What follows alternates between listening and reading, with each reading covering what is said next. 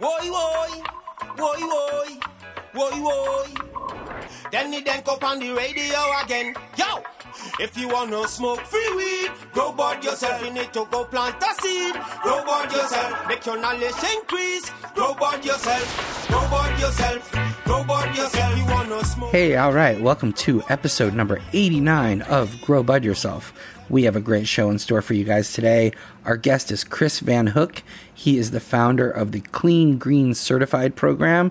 We have a great cultivation segment with Strain of the Fortnight, a good grow tip on whiteflies and grow Q&A, and overall a great show for you guys, all brought to you by Excelsior Extracts, Sweet Leaf Nutrients, Rocket Seeds, and Organic Rev Growth Stimulant. Stick around. Episode 89 is coming at you.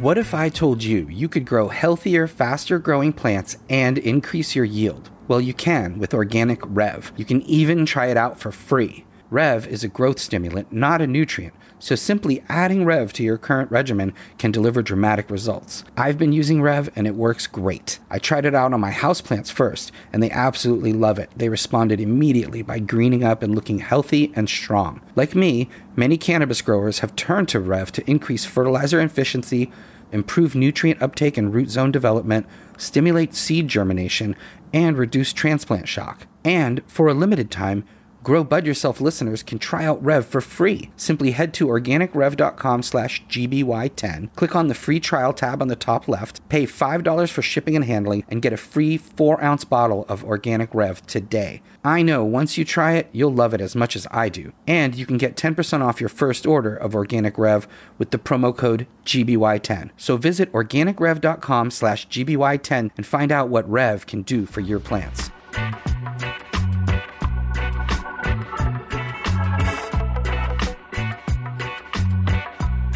All right, welcome back, and as always, thank you to DJ Jacques and Winstrong. We love the tune.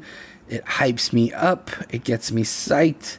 I fire it up and get real hype. So thank you to you guys. You guys made the show with that song, and we got a good one for you guys today. Mike, how are you feeling?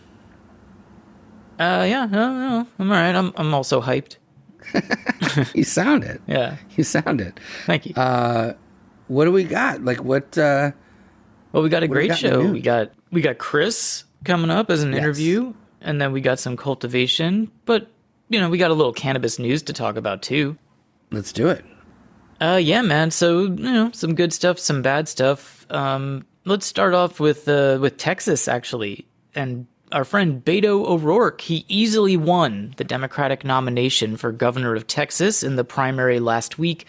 And then after winning the nomination, he made a promise. O'Rourke vowed to legalize cannabis in Texas if he's elected governor this fall. And so while legalization in Texas, that kind of sounds like a bit of a pipe dream, that tide has slowly been turning in the Lone Star State. According to a University of Texas study, voter support for legalizing pot has been on the rise over the last decade. So back in 2010, only about 40% of Texas voters were in favor of legalization, but now that number has actually jumped to around 60% in favor, according to that study. So O'Rourke is up against incumbent Governor Greg Abbott this November, and that election could potentially decide the future of pot in Texas.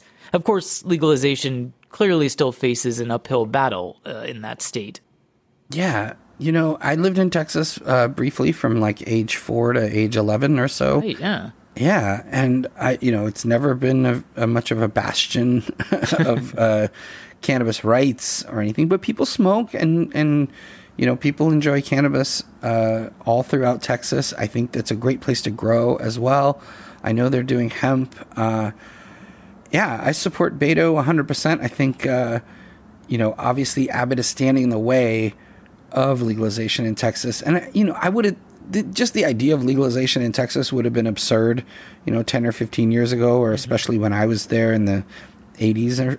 But now that we've seen other states like Oklahoma and, even Virginia and a lot of these states where you never would have thought that things like this would be happening, they're happening. So it's not outside the realm of possibility. I urge anyone in Texas who cares about cannabis or, women's rights or a lot of other subjects to vote for Beto. I know there's a lot of fear about liberals and this whole thing about,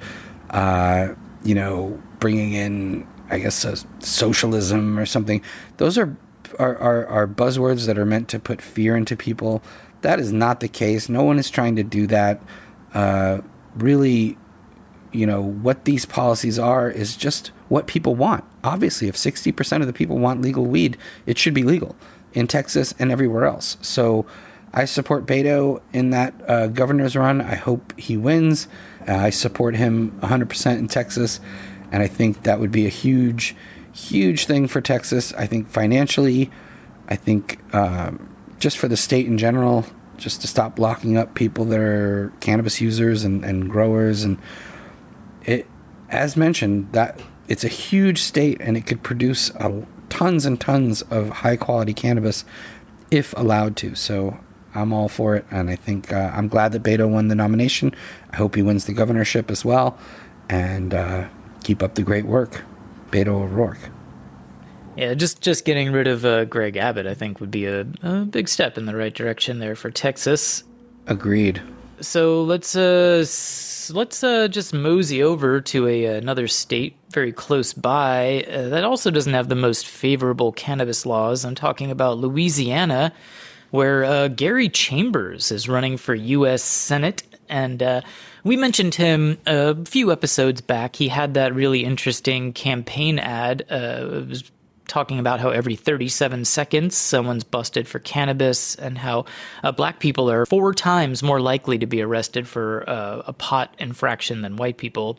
So Gary Chambers is back in the news because he recently visited a drive-through cannabis dispensary in Illinois, and he posted on his Instagram going through this. And I just think the thing that's really encouraging, interesting, galvanizing about Gary Chambers is a lot of politicians these days support legalizing cannabis or support decriminalizing or, cannabis consumers' rights. But Chambers is actually in it. He gleefully is using cannabis. He's smoking a blunt in his campaign ad, and now he's going through this drive-through. So it's really interesting to see a politician running for the Senate who is unapologetically consuming cannabis. Yeah, I think it's great, and I think he makes a great point in that ad. Even though, the shock factor is that he's smoking a blunt, he's also talking about incarceration rates and how much money we spend in order to incarcerate people for cannabis, for nonviolent offenses. And I think he used the shock of a candidate smoking a blunt in the ad, and it's only 38 seconds of an ad or something, but that shock of, okay, here's a guy smoking in the ad, but saying very important things that need to be heard. And I know he got a big burst of funding from that. I hope. It seems like he did. And I think it's great that he's showing that this is how it could be. I mean, they have drive-through alcohol in Louisiana where you can actually buy daiquiris driving a car, and you can have them put an extra shot of 151 right on top of your daiquiri and drive away with the straw in your mouth. And if that's the case, then you gotta allow cannabis. And I for one think going down for Jazz Fest or Mardi Gras or any of these other amazing things that happen in New Orleans and throughout Louisiana would be much more enjoyable if we could legally consume cannabis instead of binging on alcohol in the way that most people are encouraged to when they do those type of events. So I'm all for it. I support him as well. And I think more candidates need to be more forthcoming about their cannabis use and about, even if they don't use cannabis, what it can do for taxes and for their local government. Yeah, absolutely. Unfortunately, the next story is sort of the opposite of that. You probably remember a couple months ago, the Biden administration actually canned some administration members, because they had previously consumed cannabis, and the Biden administration decided that meant that they could no longer keep their jobs and their security clearance. So now smoking pot is not the only thing that will preclude you from working for the Biden administration. They recently announced that they're going to potentially deny security clearances and jobs to people who have invested in companies that are involved in marijuana businesses. So just investing in a company might be enough for you not to get a job with the Biden administration. And here's a quote from that document. It says, eligibility may be negatively impacted if an individual knowingly and directly invests in stocks or business ventures that specifically pertain to marijuana growers and retailers.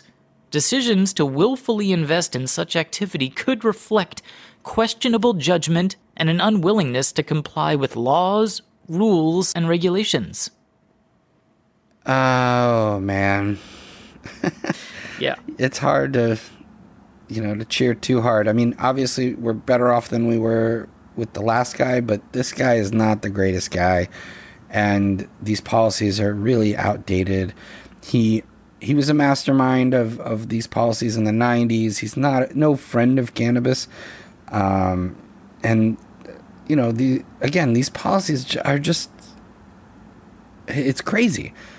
The majority of the public supports this, and if anything, recently, I know other politicians came out against politicians being able to invest in stocks, gasoline stocks and energy and all these things while they're setting policy. And that makes a certain amount of sense. But people investing in cannabis companies, it just seems weird. I mean, there's a lot of reasons we can talk about cannabis investing as a separate topic. I mean, it's not always the greatest investment in the world either. These multi-state operators and these companies that are public in the cannabis space, as they call it, they go up and down as much as a lot of others, and there's some unscrupulous characters out there trying to cash in on the weed marketplace, so to speak. But whether Biden administration staffers invest in cannabis or not really should be the last thing on the minds of anyone right now, dealing with war and inflation and COVID and all these other things. We need banking. We need prisoners released from prison that are in there for nonviolent offenses.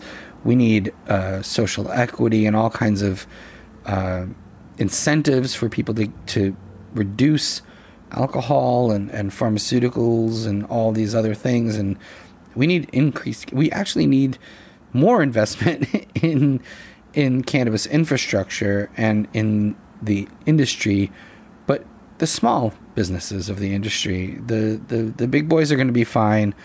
All the ones that are traded on the stock market are huge companies in multiple states and sometimes in Canada and multiple countries. So, while I wouldn't encourage anyone to buy these stocks anytime soon, I also think it's crazy to restrict people from being able to buy them if they feel like buying them and they think that's a reasonable investment. So again, the Biden administration can be disappointing, but when I consider the alternative, I as I get older, I'm like, well, I'm appreciative of the baby steps that we're taking, but they really are tiny little baby steps, and we need to take some huge steps. I don't think it's going to happen under this administration unless they really get their heads out of their asses and figure out that this is what the general public wants. This will get you more votes. This will bring in more money, and ultimately, those stocks will rise if the industry is allowed to flourish. So it's always two steps forward, one step back, and the last thing we need is the administrations that are in power to hold us back. So it's disappointing and unfortunate, and I'll call it like I sees it. You know what I mean? Like, I'm not a cheerleader for either side, but I certainly don't. I'm not going to sugarcoat it. It's a silly policy, and they really need to figure things out because they're losing out on all this youth vote that would come out if they just acknowledge what the general public wants. The politicians have always been behind, whether they're Democrats, Republicans, Libertarians, Greens, or otherwise. Although Greens are pretty good, but hey, we all love our Greens.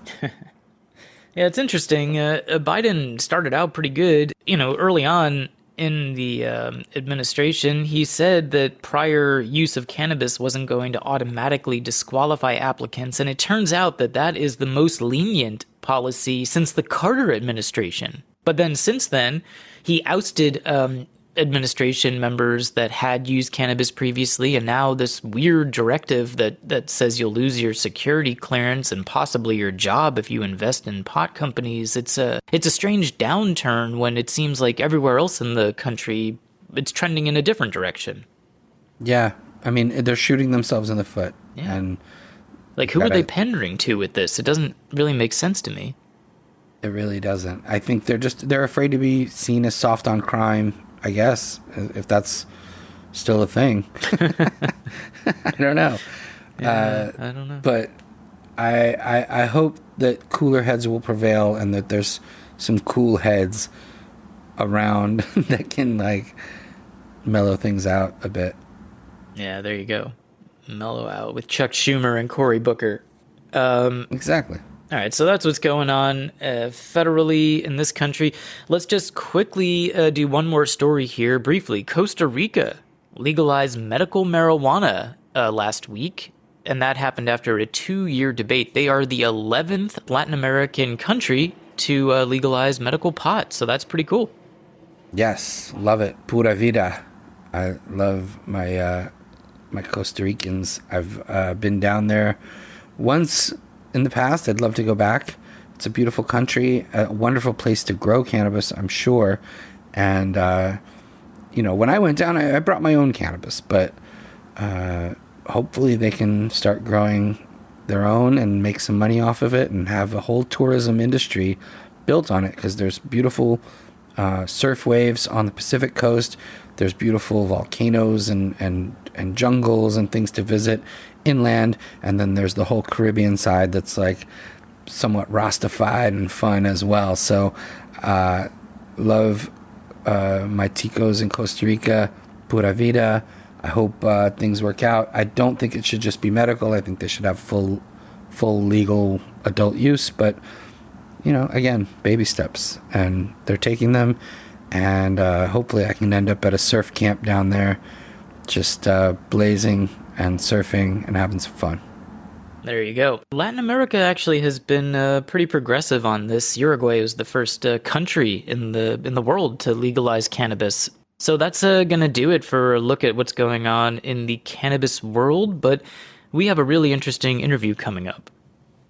Yes, indeed. We're going to be talking with Chris Van Hook. He is the founder of the Green Clean Certified program, which is basically organic cannabis program, but for cannabis which you can't call organic. So we're going to get into all of that with Chris. He's been doing that since 2004 and involved with the legal side of things and the agricultural side of things for a long time. So very interesting. Green Clean Certified program is the first of its kind as a third-party certification system for people growing sustainable, green, eco-friendly cannabis, which is important, and very excited to speak to him. So why don't we take a break and come back with Chris Van Hook.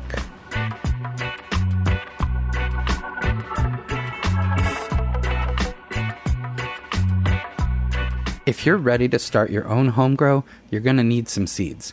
Fortunately, our sponsor Rocket Seeds has you covered.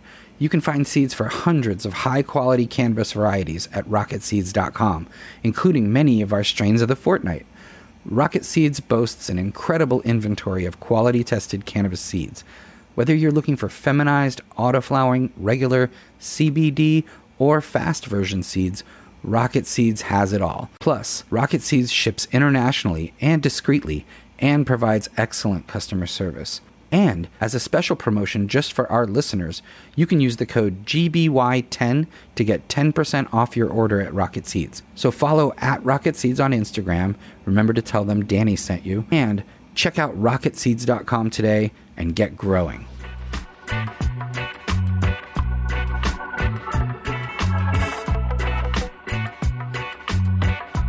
All right, welcome back. And we have a great guest for you guys this week. We are talking with Chris Van Hook. He is the founder of the Clean Green Certified program, started in 2004. It is the first third-party certified program for what we would call, I guess, organic farming for cannabis, but we will get into the semantics as well. But welcome, Chris. Thank you very much, Dan. It's a pleasure to be here and honored to be on a podcast with you. Appreciate it. We've wanted to have you on for a while. We've had some Clean Green certified farmers on and product licensees as well. But we wanted to have you on to basically explain, what Clean Green certified is all about, how, what are the steps that people take, how can producers and processors benefit from this? How can just the average person shopping in a dispensary benefit? So why don't you take us back to how you got started in cannabis and starting the Clean Green Certified program? Absolutely, and thank you. Well, I'm a trained marine biologist, so I had a 30-year career in marine biology offshore here in California. I was working in abalone mariculture. I had an abalone farm, and we started having legal problems. And the harbor district quit dredging, and so we had to hire an attorney. And no abalone farmer had any money for an attorney, so I got online and said, "Okay, let's go. I guess I'll go become one." So as I was working my way through law school, after 32 years on the water. The medical cannabis, the USDA organic program started. And a friend of mine called and said, "Hey, you've got such a background in agriculture. Why don't you get accredited by the USDA to issue that USDA logo?" And so I did back in 2004. I was one of only 84 entities around the world that became accredited by the USDA organic program. I built a company across 7 or 8 states, sold it about 6 years ago, and I continue to be an attorney for farmers and processors who are slogging through the USDA organic program. I've been in standard ag my entire life. The Clean Green program is birthed from the USDA organic program, but because it's cannabis and because it's a private program, we can react more quickly and we can be a little bit more realistic, less bureaucratic. Right. And so we talked, I mentioned that, the word organic is somewhat problematic in this situation because cannabis being federally illegal can't actually be recognized as using the word organic, or in particular, the USDA certification of organic. Can you talk a little bit about, that and that situation? Yeah, absolutely. And that's how the Clean Green program started. Is I got an email from a little old lady in Pasadena, and I love starting the story that way because it's true. And she said, "Can you certify my medical cannabis as USDA organic?" And I said, "I don't know. Let me find out." And the head of California Ag said yes, but the federal government said no, and they issued a decree or a guidance statement that cannabis was not eligible for USDA organic certification because it was not a federally recognized agricultural crop. So this, person kept encouraging me, can't you do something for the cannabis program? And I said, "Sure, we'll start the Clean Green program." And the interesting thing is that I was out in the field certifying tomatoes and apples and pears and cheese processing plants for the organic industry. So it wasn't that much of a reach for me to tie in a cannabis farm or a oil, processor farm throughout my travels. So I was spending up to 300 days a year in my Sprinter van, traveling different farms and ranches across the way. So that's where it started from, and that's how. So the federal government does not allow you to call it organic. The interesting thing was when we started, everybody was calling everything organic, and so we really had to spend some time educating the consumer and educating the growers that you're not actually allowed to call it organic. When a cannabis farmer says, "Oh, we're organic," what they're really saying is that we know nothing about the organic program. And the consumer really needs to understand that there is no organic cannabis. And that's why the Clean Green program uses the slogan, and has for years, that we're the closest you can get to organic in the cannabis industry because of our qualifications, which are, far surpass any other certification company. And the fact that, we work also in the USDA organic program. Yeah, well, let's talk about some of those qualifications for a grower, for instance.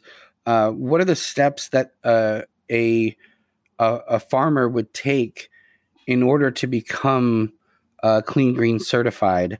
And does that include on-site inspections and soil samples and all types of things of that nature? Well, that's a great question, and we model it very closely to the USDA organic program.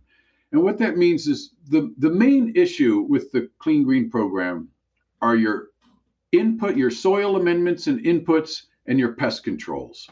Those are the two real, almost anything else can be trained around or managed around. We really start with a review of all the fertilizers and soil amendments that are being used at the farm, whether it's an indoor farm, a greenhouse farm, or an outdoor farm. And then we also look at all their pest controls. Are they using, biological pest controls with the neem oil and safer soaps, or are they using the old Eagle 20? Myclobutanol was a big one. And so the program, it consists of a record review. Generally speaking, pre-pandemic, it also included a on-site inspection. But also, we take a soil sample and we don't send it to different weed labs throughout the different states. We send it to the same federally accredited agricultural laboratory that we use for the organic program. So that's why we're limited to soil samples, but we send it to a federally licensed lab for pesticides. So it really is the most in-depth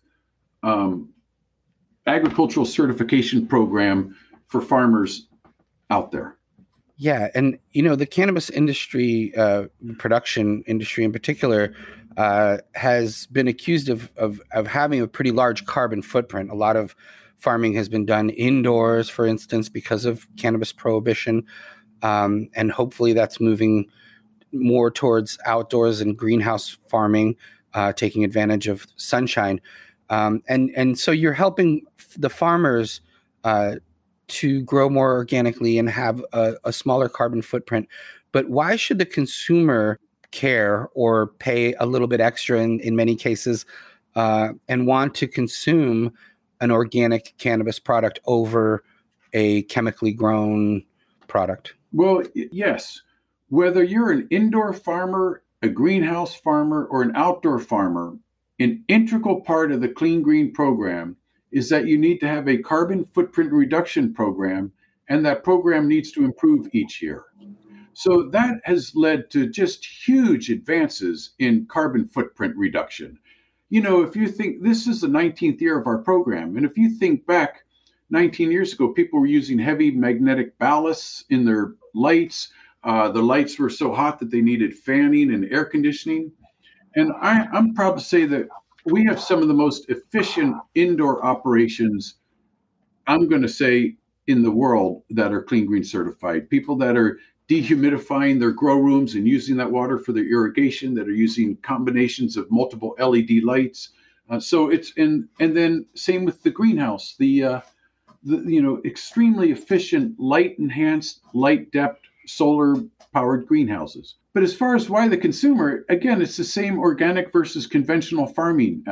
First of all, the consumer has a great strength and power from an environmental standpoint by the choices they make. Are they purchasing organic fruits and vegetables? Are they purchasing them at a farmer's market from their neighbor down the road? So consumer dollar spending can play a huge beneficial role to environmental sustainability. But if someone's not concerned about that at all, well, then they ought to be looking for the Clean Green logo simply because it's the most award-winning cannabis program in the world. There are more award-winning growers. It's really interesting because when you look at the High Times Cups in San Francisco and Seattle, the Dope Magazine's Judge's Choice, the Emerald Cup year after year, the Golden Tarp Award, it's really interesting that those top growers are not using a lot of these synthetic stuff that's on the market. You ask them how they're growing, and they're all building their living soil. They're all using complex composts and teas, soil-drenched teas, and foliar. So the real, even if you don't care about environmentalism, you should, if you're looking just for top quality, award-winning cannabis, you're going to find it in the Clean Green program. Yeah, and having judged many of those contests, I think more than anyone on earth at this point, a lot of times, you'll have the same strain grown by multiple different growers. If you're in SoCal and you're judging the indica varieties, you're going to get a lot of Kush varieties, a lot of very similar things, a lot of times maybe even the same cut grown by a different grower. And at that point, you really are judging the grower. And the distinction being also that this is a consumable product, and many of these chemical nutrients are meant for ornamental products, right? Like poinsettias and things like that are not something you consume or also concentrate into an even more concentrated form. And I think that's another interesting part of the situation as well, because you also certify processors. And what exactly are the steps that processors need to take to be Clean Green certified? Well, again, we look to the USDA Organic Program, which is a global standard for our procedures and our process. And basically, in order to make organic ketchup, you need to start with organic tomatoes. So if you're going to make a Clean Green certified oil or edible, one of the mainstays is you have to start with a Clean Green certified product, which comes into your processing facility under a track number, a lot number. Now that it's legal in so many states, the tracking is really improved. 19 years ago, it was a much simpler tracking system, but we still required it. And then so you're using a Clean Green certified product, so you know that it hasn't been sprayed with pesticides and it's been properly grown. And then you're not allowed, none of the oils or vapors are allowed to use any artificial thinners, no artificial flavors. So really, if you're looking for a high quality full plant resin, which I love, you've got to look for the Clean Green program, because these guys are not using thinners to get them into their little cartridges. They're not using artificial flavors, when they're making their muffins or their cookies or their tinctures or their gummy bears. And so there was an issue a couple of years ago up through Washington where a lot of the oil manufacturers were being pulled for pesticides and for contaminants. And I'm proud to say that not one Clean Green farmer was ever pulled from that. So, I'll just have a throw out look for Clean Green certified oils, and I think you'll notice a delicious difference. Yeah. I mean, as mentioned, when you're concentrating anything, you're concentrating everything. And if there's pesticides there, that's going to also be reflected in that concentrate. One thing that I noticed that you guys also do in your inspections is check to make sure plants are disease and mold free. And I think that's another thing that a lot of people are getting away with, taking, moldy cannabis and processing it into, concentrates and cheap sort of vape carts and things. And particularly medical patients should really understand that even if there's not a high level of pesticides, there can still be mold and disease that can cause harms when concentrated and inhaled. Yeah, that's a really great question and comment, because the third leg of the Clean Green Certified program is an actual agricultural inspection.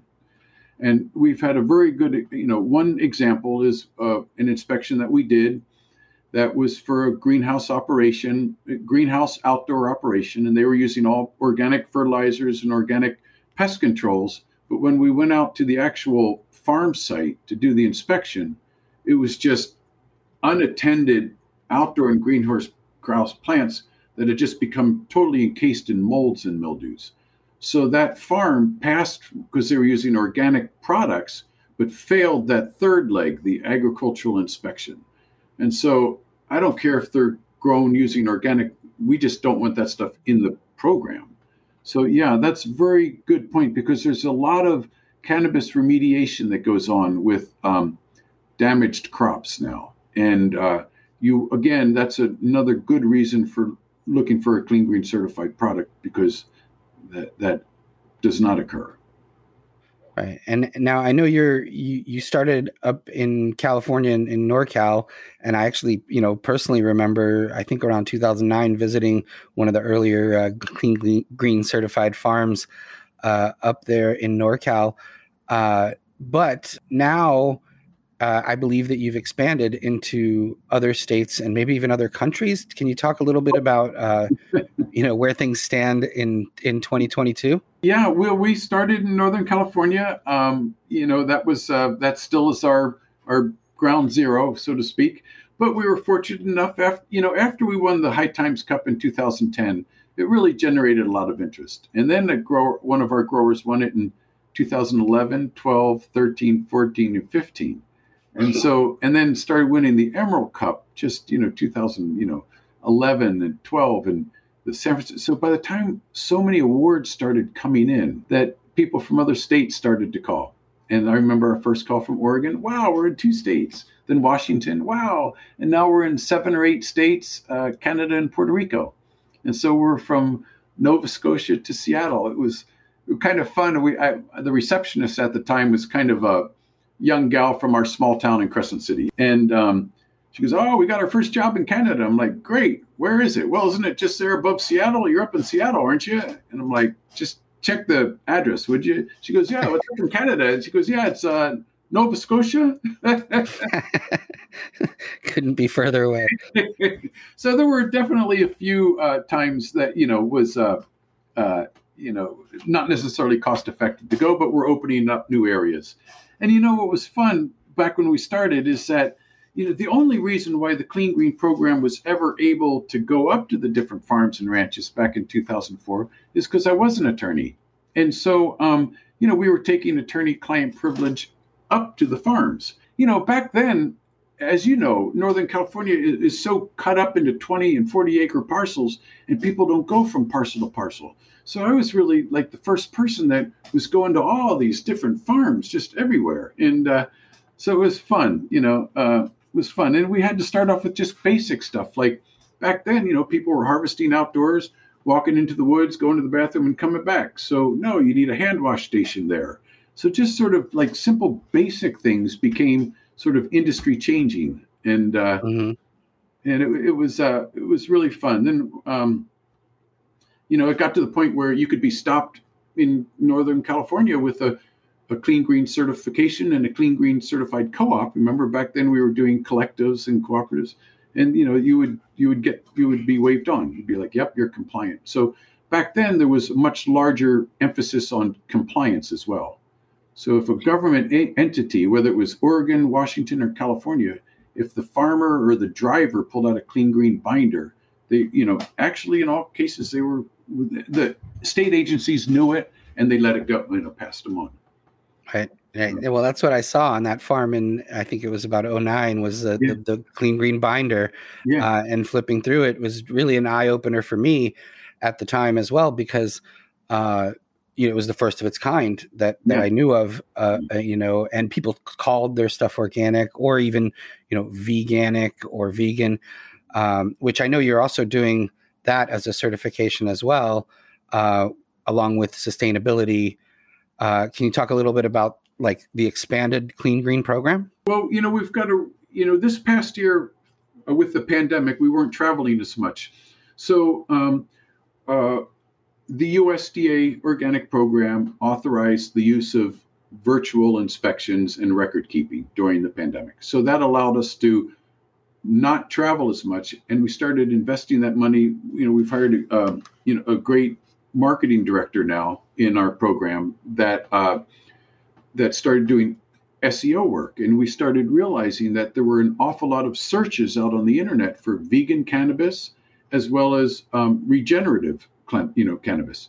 And so it's easy for us. We've been in agriculture our whole lives. It's very easy. So we implemented the Clean Green Certified Vegan and the Clean Green Certified Regenerative.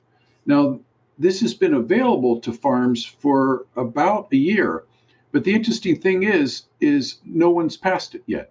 And so even though people say, hey, we're vegan, when you review their inputs, they might have bone meal and, feather meal in it.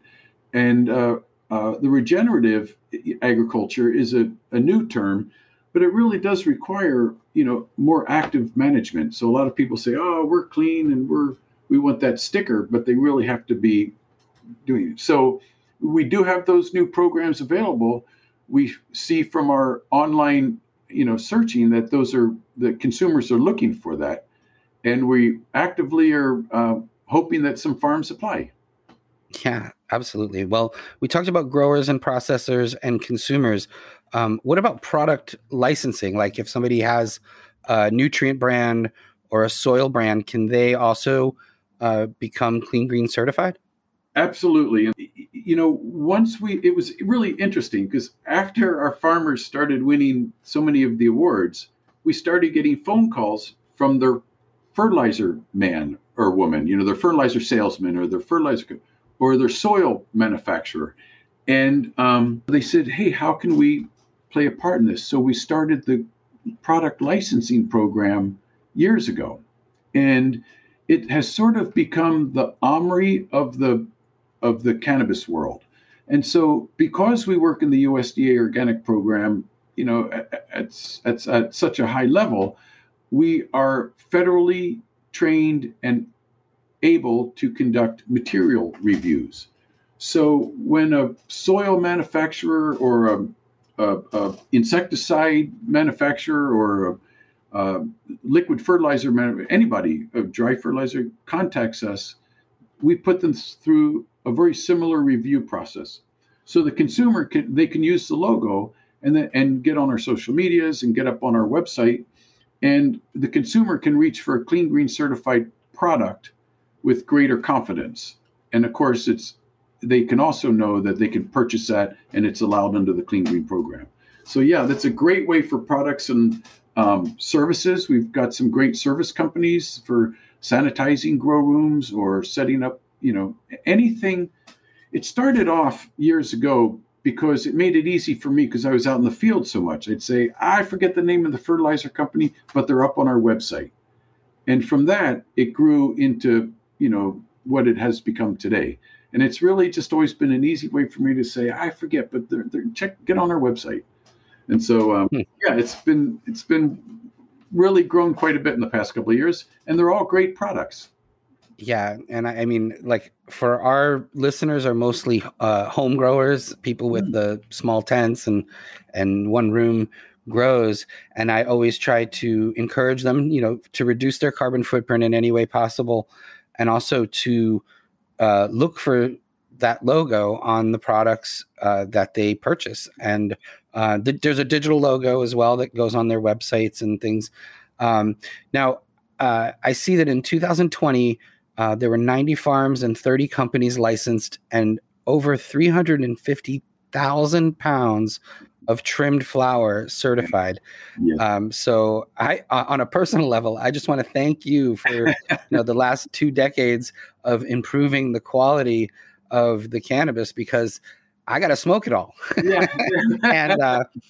and it has improved. And I think that growers are much more in tune to understanding their role and the role that we all play in the environment and in consuming a clean product, whether we're connoisseurs or aficionados or medical patients or just people who don't want to inhale pesticides and chemicals. Right. So I do think it's really important work. Can you let people know how they can find out more information if they're consumers, producers, growers, product licensees? anybody can go to our website at cleangreencertified.com. So cleangreencertified.com. And any farmer or processor or retail outlet or product can get onto that website and click on request an application. And while they're there, I hope they take a moment to click on some of the fun videos and some of the history and look back at some of the awards that are on that website. It's fun to look back and see it. Yeah, a lot of companies that you're going to recognize, so many great producers and product manufacturers that are doing their best to not only ease their carbon footprint on the planet, but create a higher quality cannabis for all of us. Because it's really about the plant and the terpenes and all of the essential oils, and we want that as opposed to all the other things that can be added on. So I want to thank you, Chris Van Hook, founder of Clean Green Certified program, the award-winning many dozens and dozens of awards have been won by Clean Green Certified growers and processors, and you've made the world a better place over these last 2 decades, and I hope it continues unabated and grows worldwide. Oh, well, thank you very much, Dan. And again, it was an honor to be here today. All right, thank you very much, and we will be back after these messages.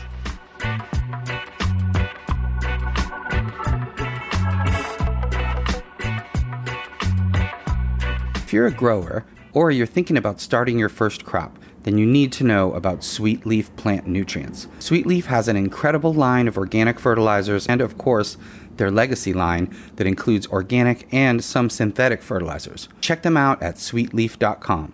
That's SUITELEAF.com. The code DANKO15 gets you 15% off everything at Sweet Leaf. That's 15% off their signature line of nutrients, as well as essentials like complete indoor hydroponic grow tent kits and grow lights, plus awesome apparel, backpacks, and much more. If you join our Patreon, you'll get access to additional codes worth 20 and even 25% off. Patreon supporters also receive free Sweet Leaf nutrients just for signing up. Sweet Leaf provides all the tools necessary for the modern gardener. Check them out at sweetleaf.com and remember the code DANKO15.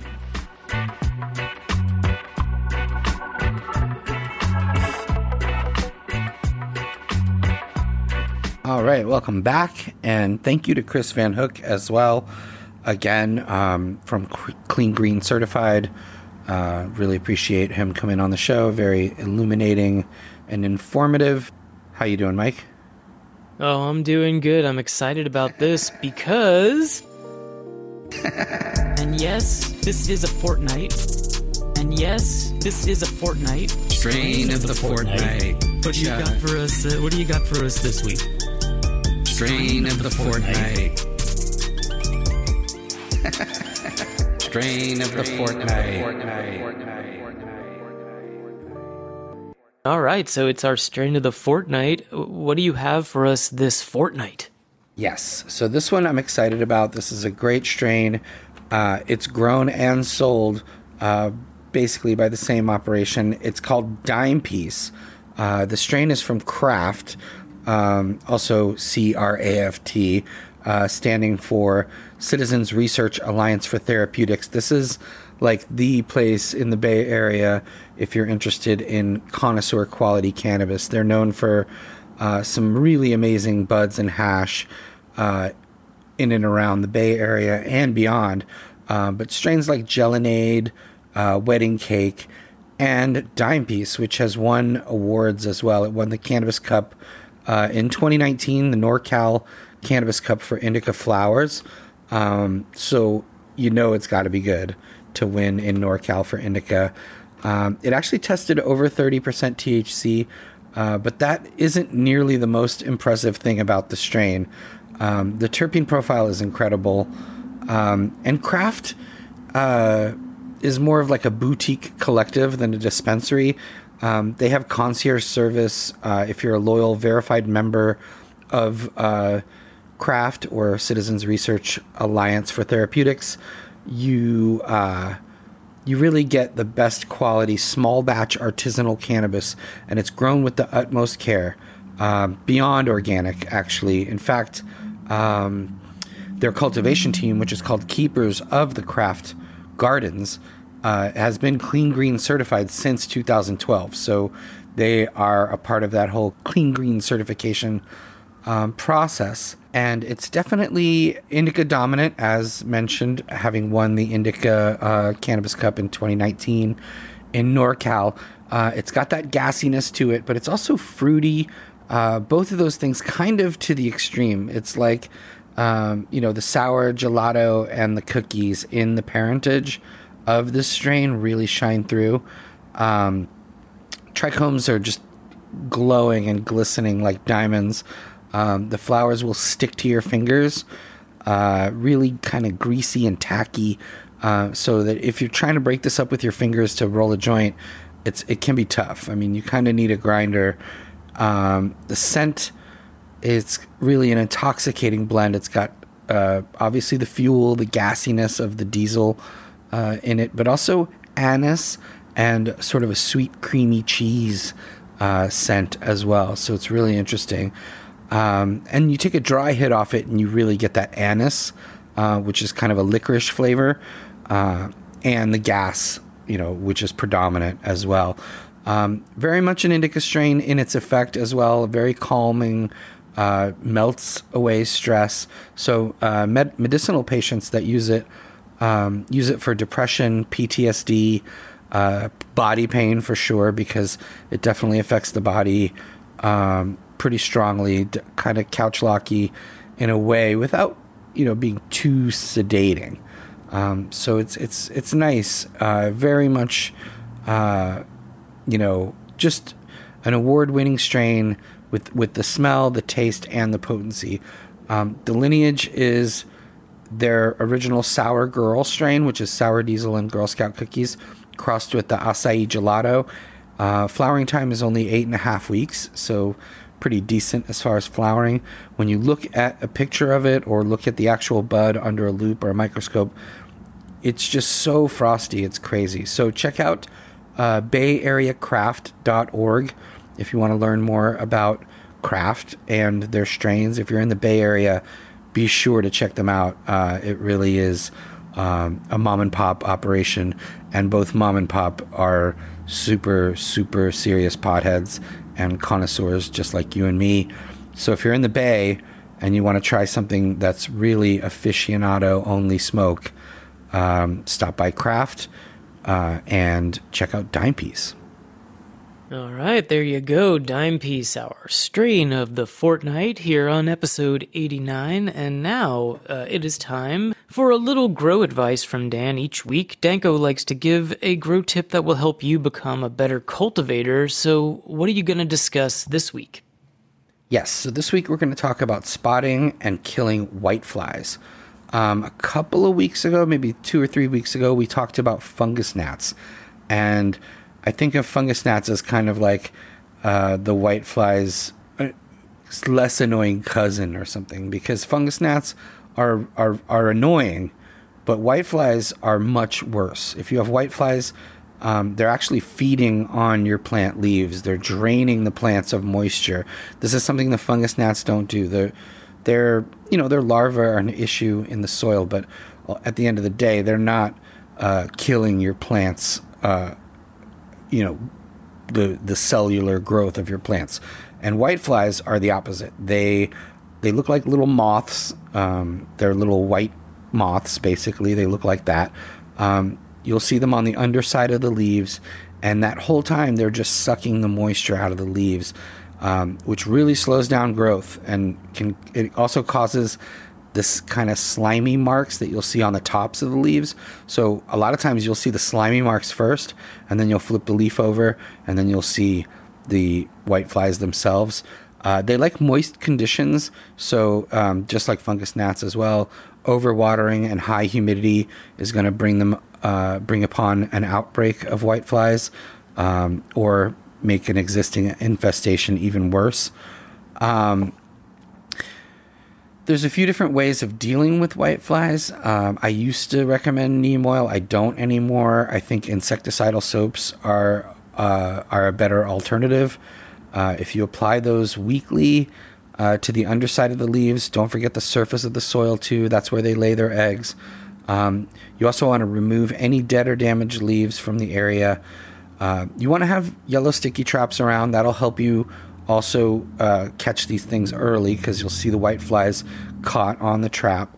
Another thing you can do is introduce predators, in particular green lacewings, green lacewing larvae, and ladybugs. Also, ladybugs are pretty ferocious against whiteflies and their larvae. So if you can get your hands on some ladybugs or green lacewing larvae, those are great. You can order them through the mail. Sometimes you can purchase them at a local nursery.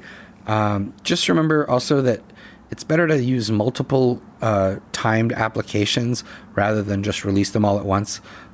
They'll gorge themselves, and then basically they'll either migrate or starve to death.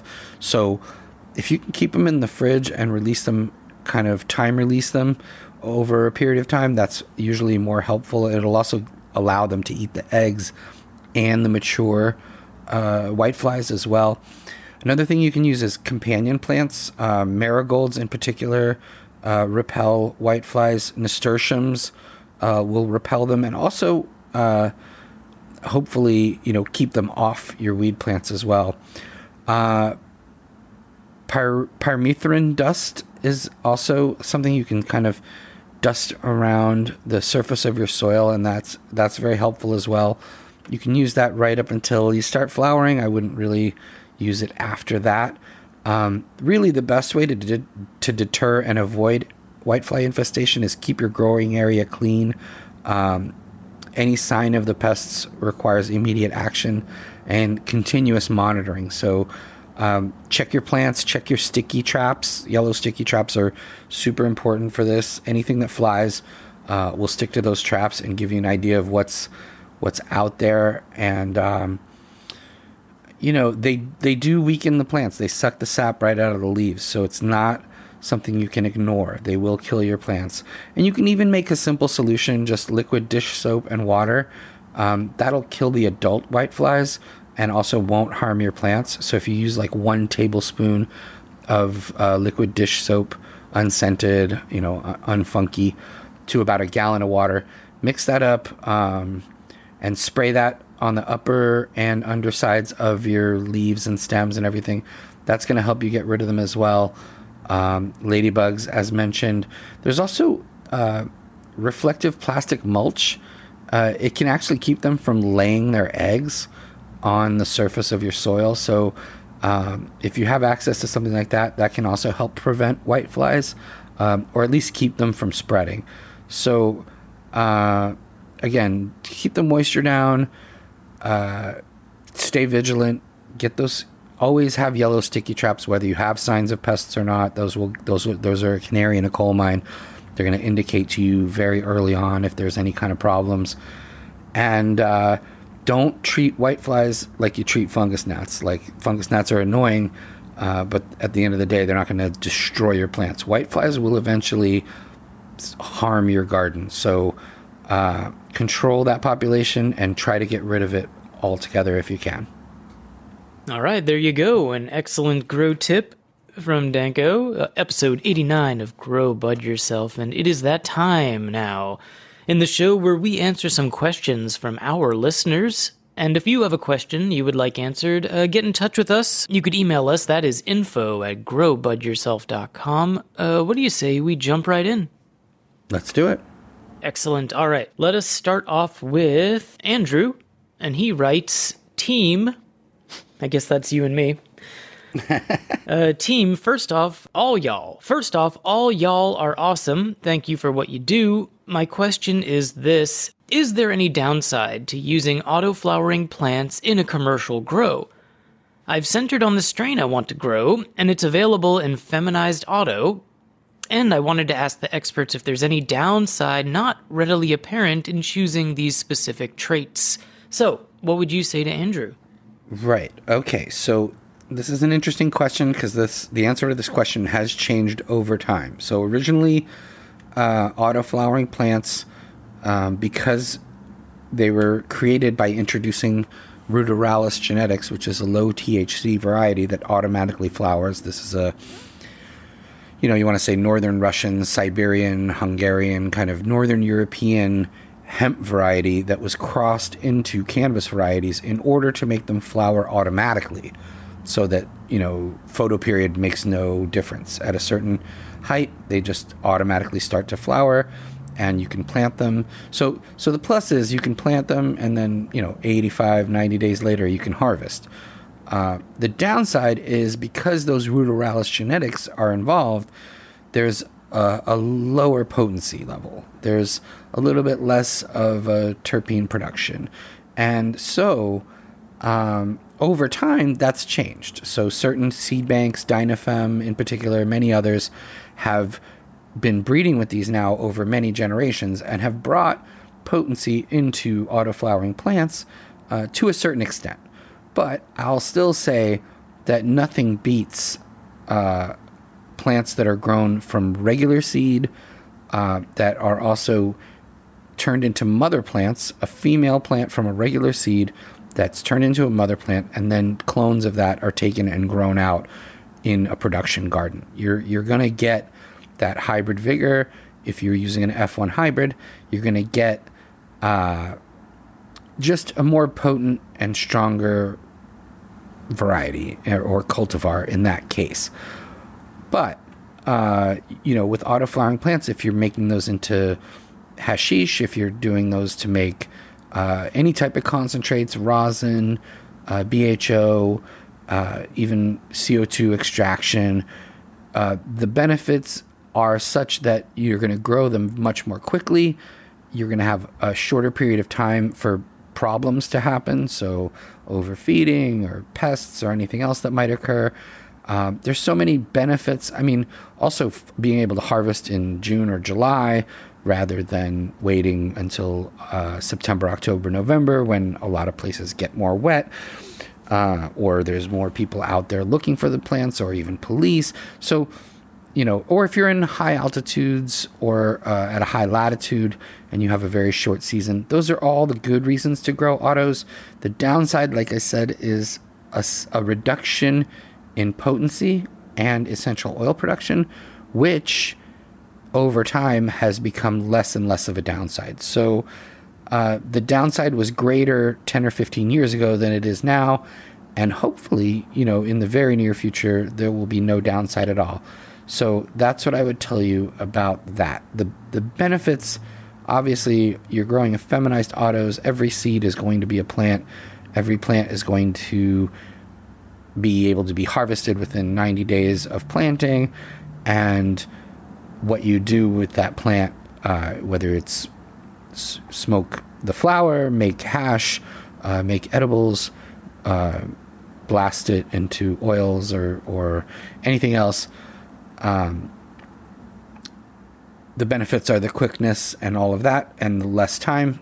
The downside is certainly a slight, at this point, reduction in potency and essential oil production. All right, there you go. We hope that helps you out, Andrew.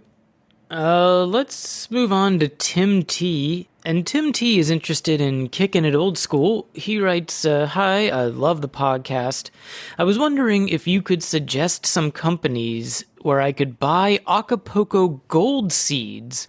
I'm looking for the original strain that is 100% sativa. Most of the companies I see are selling seeds that are 80-20 or 75-25. So, yeah, what would you say to Tim? Yeah, I mean, it's going to be really hard to find the original Acapulco Gold without actually going to Mexico and hunting it down.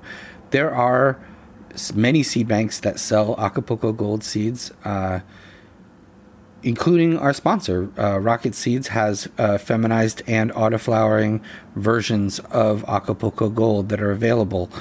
But, of course, these are ones that are available to the general public, and they've been bred in order to flower within a certain parameter.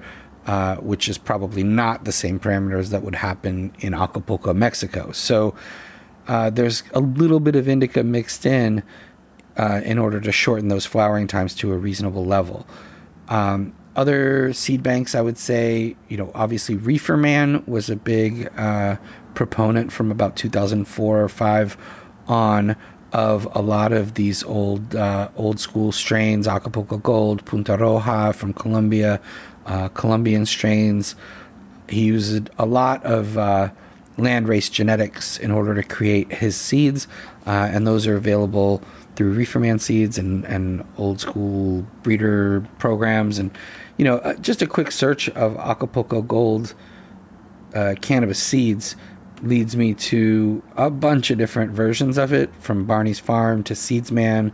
But if you really want to get the authentic original Acapulco Gold, your best bet, I guess, is probably to go to Mexico and try to find the real pure sativa one.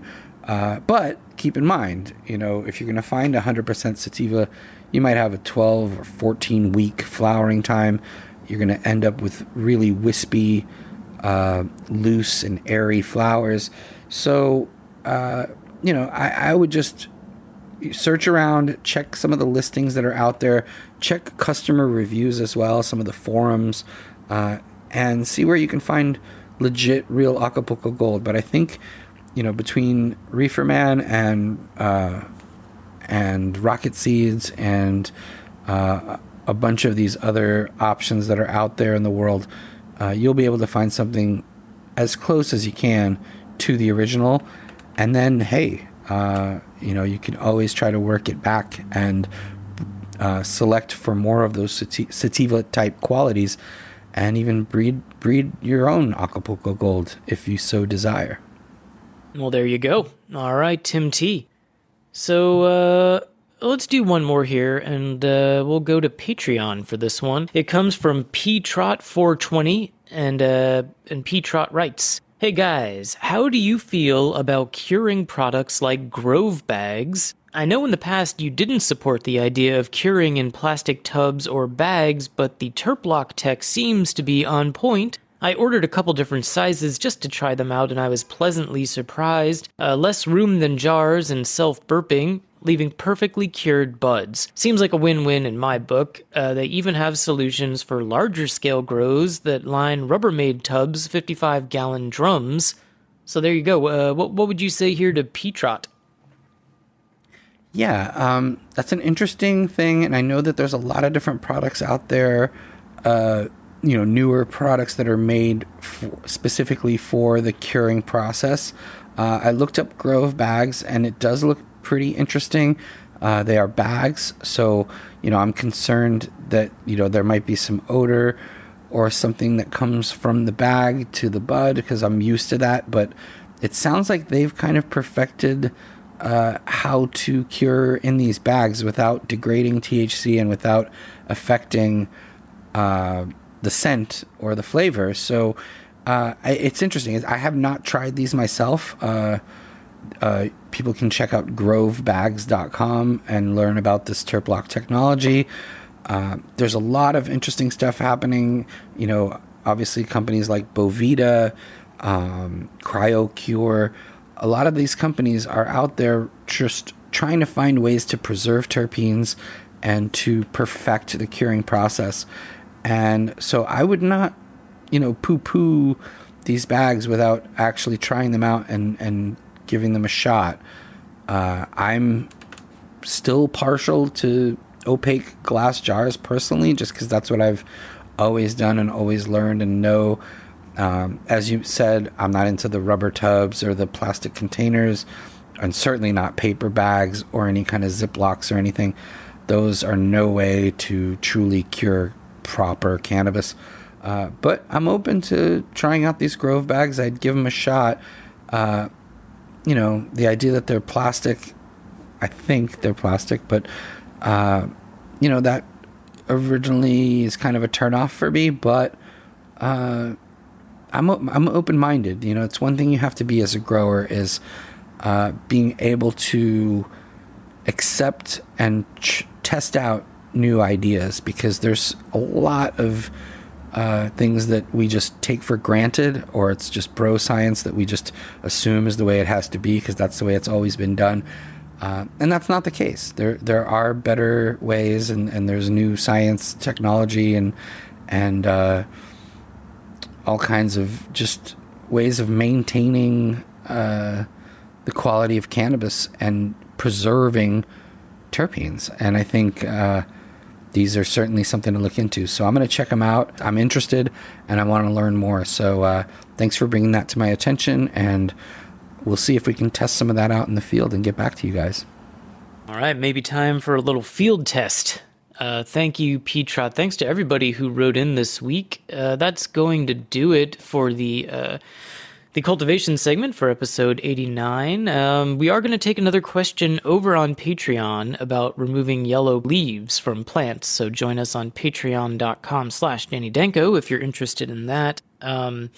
Again, thanks to everyone who wrote in. If you have a question, please get in touch with us. Our email is info@growbudyourself.com. What do you think? Should we take a little break, come back, and wrap this one up? Let's do it.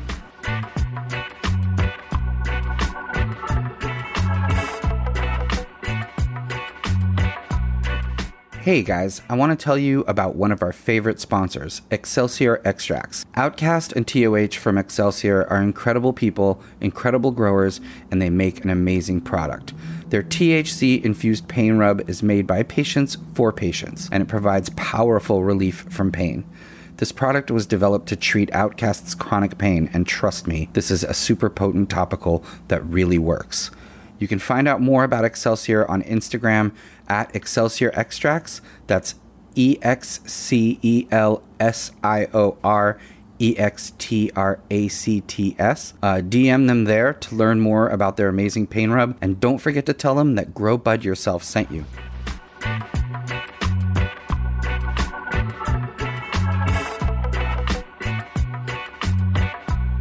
All right, welcome back, and this is the wrap, episode number 89.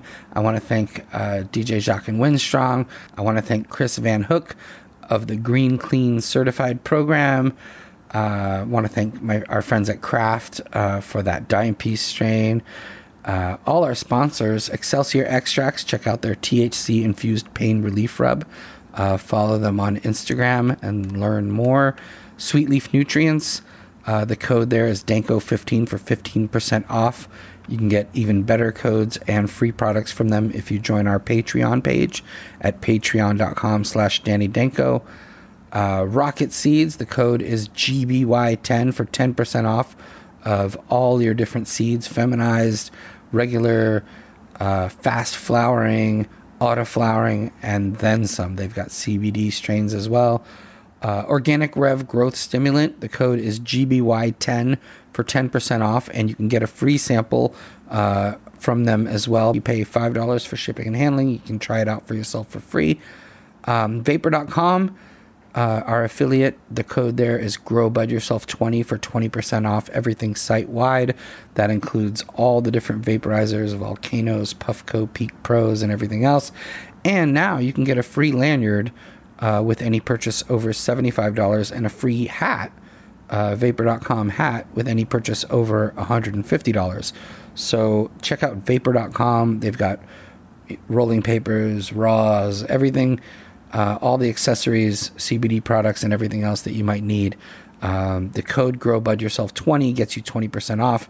I don't believe they have any other 20% off site-wide codes in the world. So I think you can find the 15%, the 10% off, but we're the only ones with the 20% off there, and that's pretty substantial when you're paying $300 or $400 for a nice vape. So check out Vapor.com, check out Patreon.com. Thank you to all our supporters. We're doing a bunch of giveaways coming up, a bunch of Rocket Seed stuff, and some of our other sponsors.